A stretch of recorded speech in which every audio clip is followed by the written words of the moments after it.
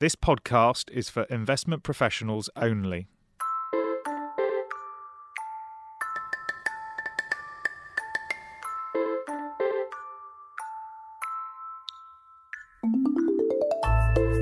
Hello, and welcome to the first Fidelity Real Estate podcast.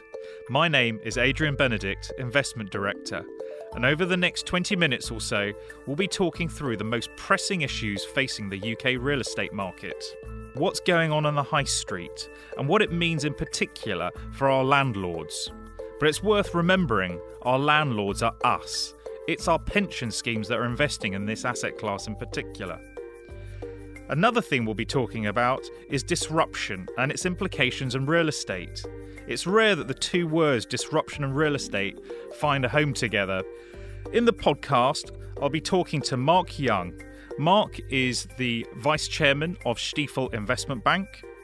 Alison Puha is the UK Fund Manager here at Fidelity. And Kim Politzer, who's our Head of Research. I started by asking Kim where the UK property market finds itself.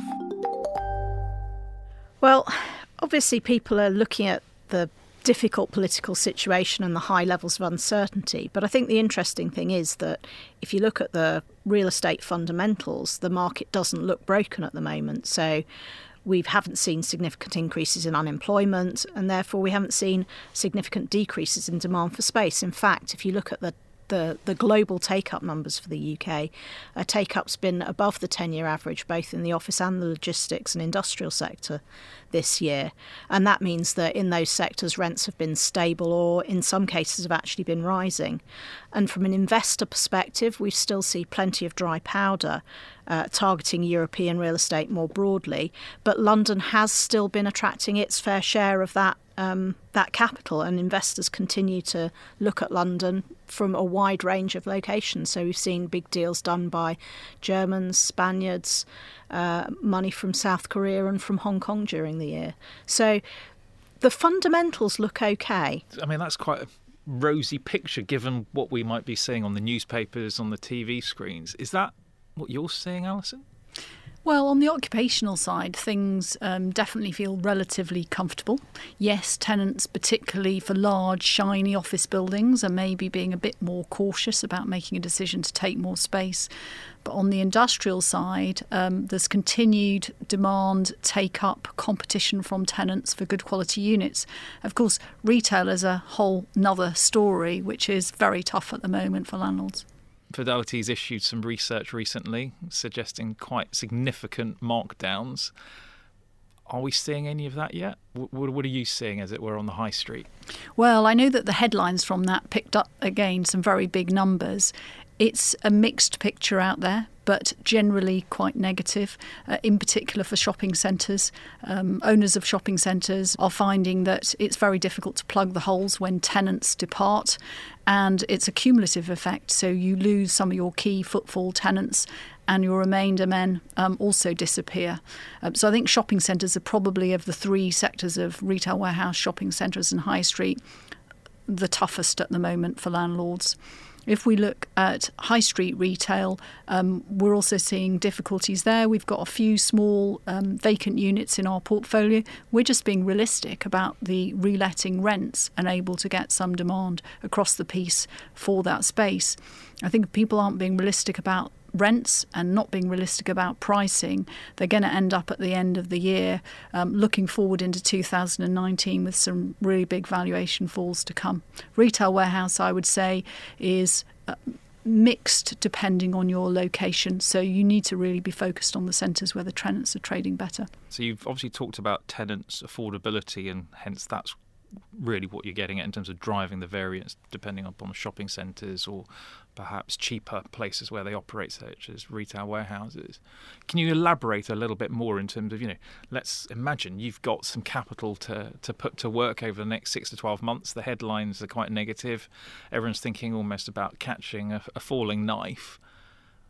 If you were forced to, where would you put your money into the retail space?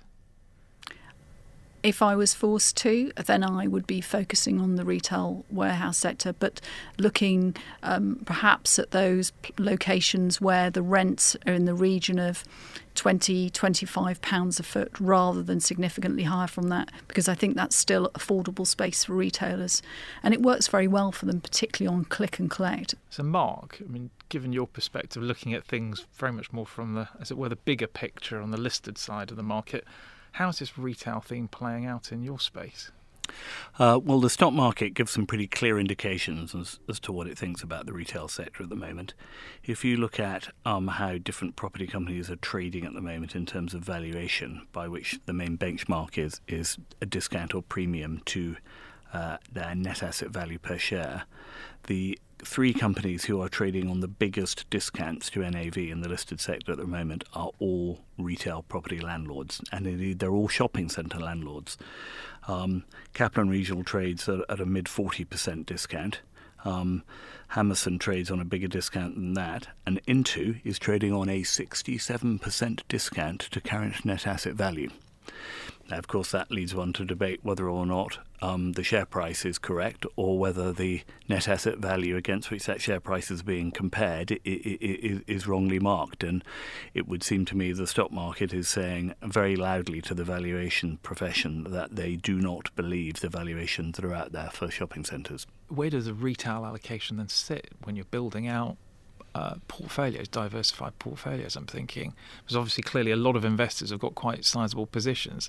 Is it just simply no longer going to be a core part of a diversified commercial real estate allocation, or doesn't feel like it to me? I think there's two halves to this, really. It's, have you been clever enough not to own shopping centres today, and therefore you've enjoyed the benefits of that portfolio allocation on your performance.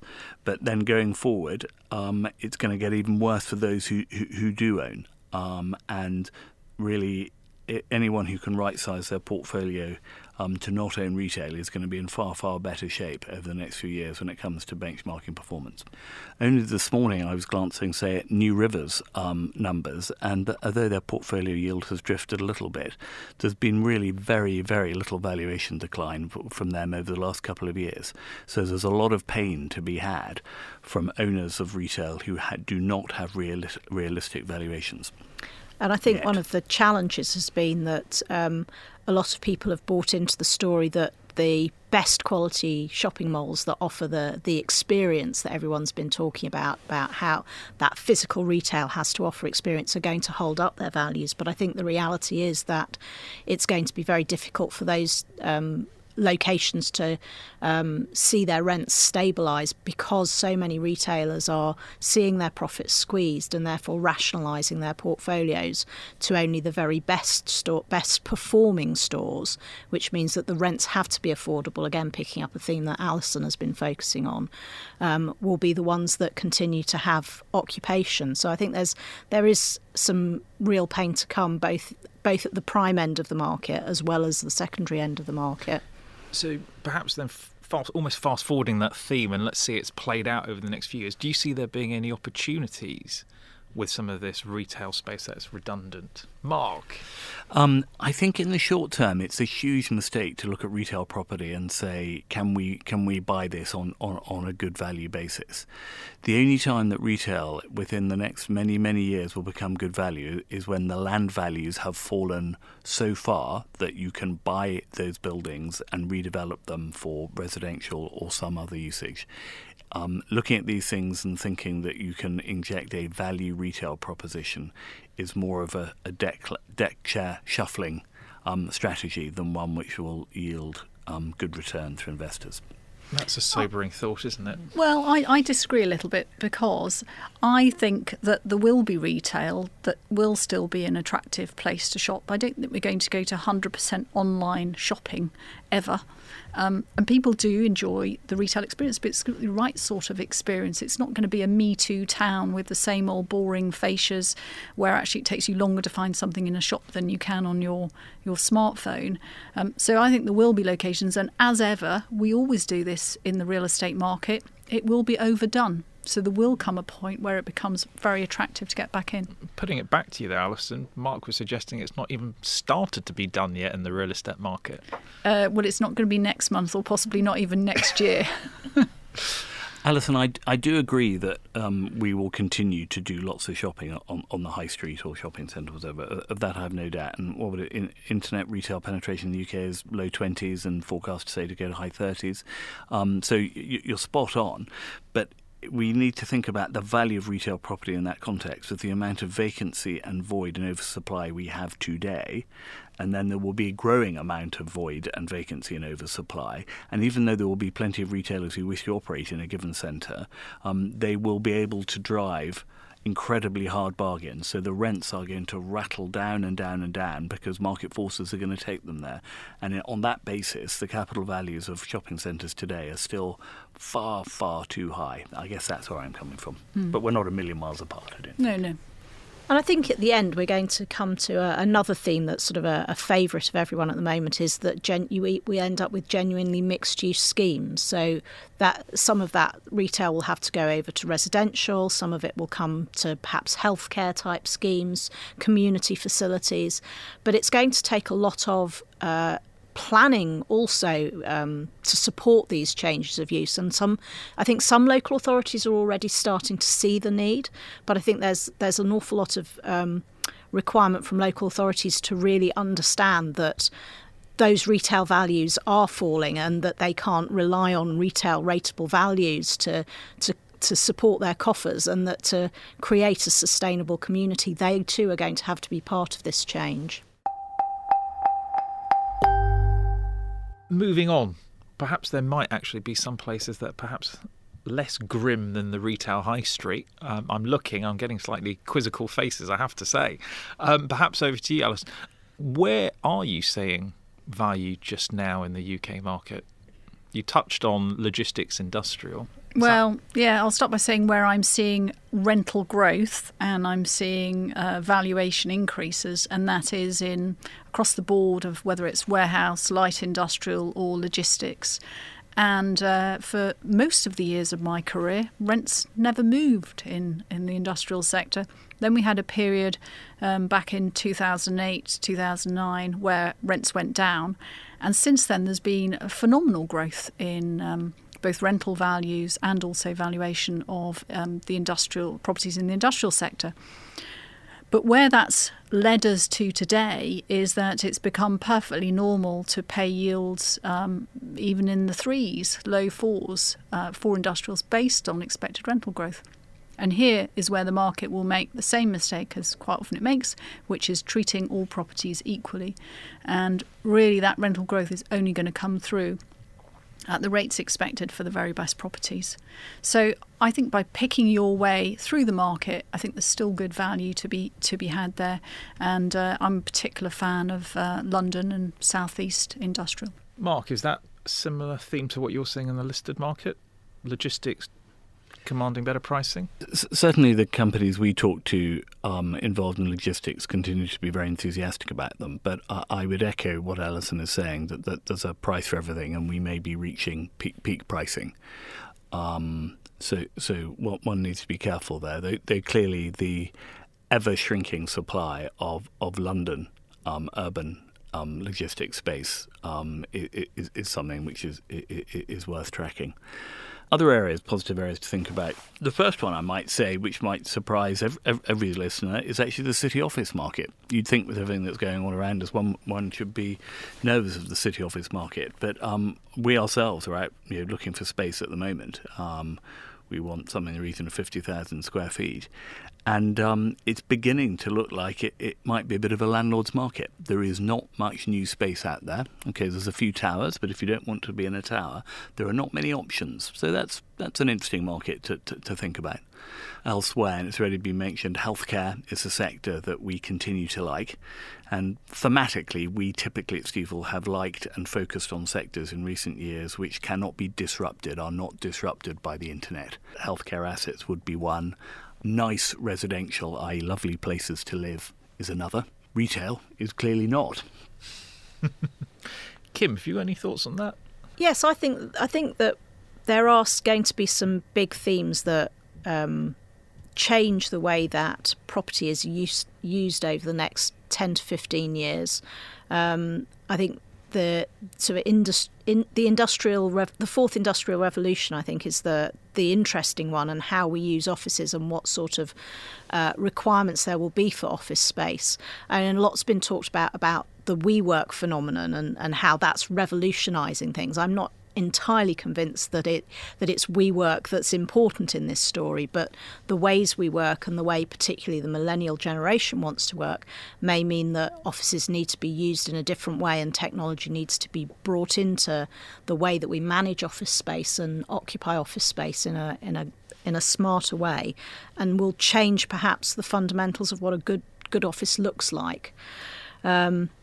The other things that I think are big themes for the next 5 to 10 years are the demographic theme, which again goes back to thoughts about healthcare, thoughts about housing and how that's going to change. In particular, there's been a lot of talk about how millennials don't want to own things anymore. So perhaps a shift away from ownership of housing to rental housing, and how that might change what our housing stock looks like for fit for purpose rentals. So I think that those are going to be big changes that perhaps influence what portfolios look like in 10 years' time. And there will be a move away from just the straight three classic retail, office, industrials, to take in some of these changes in the way that people are living and the way that people are working. Perhaps, Kim, you'd like to borrow something from Anthony Trollope's most famous novel and paraphrase it to the way we work now rather than we live now. Thank you for that, Mark. Alison, just bringing you on that, Kim's clearly talked about some quite big thematic changes that are likely to be driving sort of like how we use our current space, whether it's where we live, where we work and so forth. But from your perspective as an investor who's trying to deliver a real estate exposure and consequently a real estate return, that's quite profound changes, because I presume all you've ever had to really deal with is investing in retail, office and industrial. In a previous life, I had a lot of experience in student halls and other type of social housing. I think it is important to remember that our job is providing space to people who want to pay a rent on it, whatever that space is. And certainly in terms of the fourth industrial revolution, we have seen across our whole portfolio our own tenants putting forward proposals for fit out as they've changed, as they've matured, as they've developed their ways of working in their offices, and it's typically reducing the amount of space that they want. Bringing in more hot desking, much more working from home. I mean, even Fidelity's doing that now for its office move. So I think we've seen the changes happening. Those space requirements are reducing.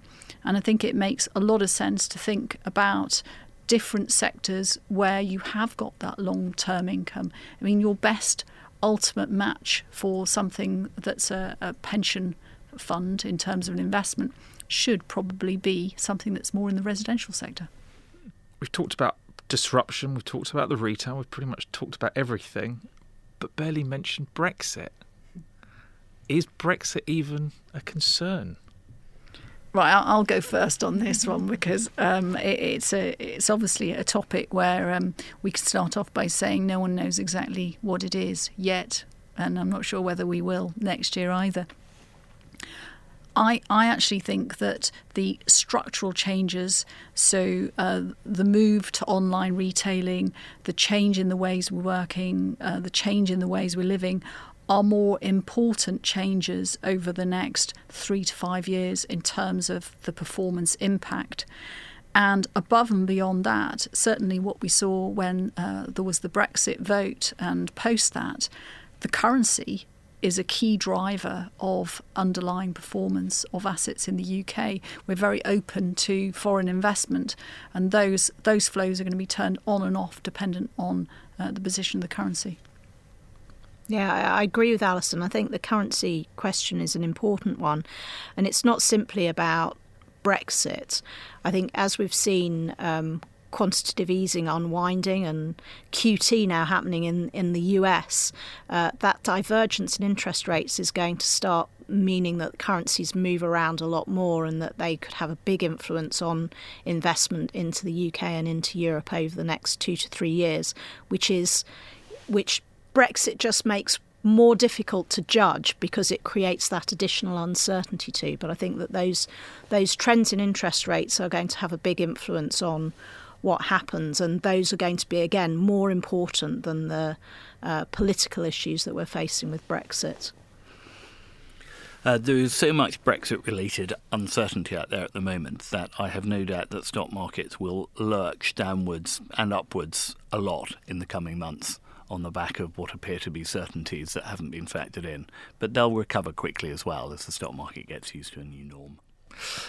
So then lastly, looking forward, so you can each go and get your crystal balls out now.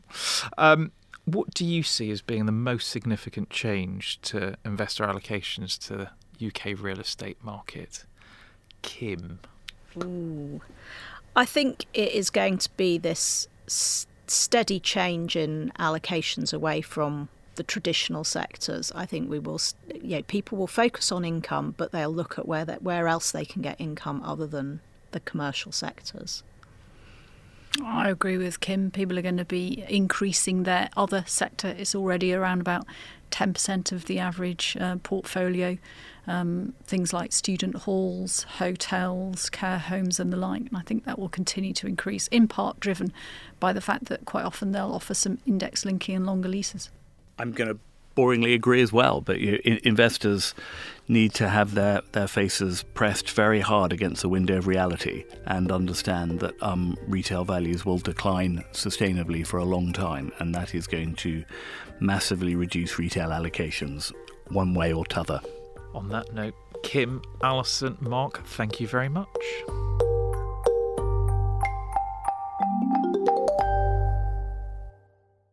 This podcast is for investment professionals only and should not be relied on by private investors. This podcast is provided for informational purposes only and is intended only for the person or entities to which it is sent. It must not be reproduced or circulated to any other party without prior permission of Fidelity. The value of investments can go down as well as up, so you may get back less than you invest. For other important legal notices, please see our website, professionals.fidelity.co.uk/about-Fidelity.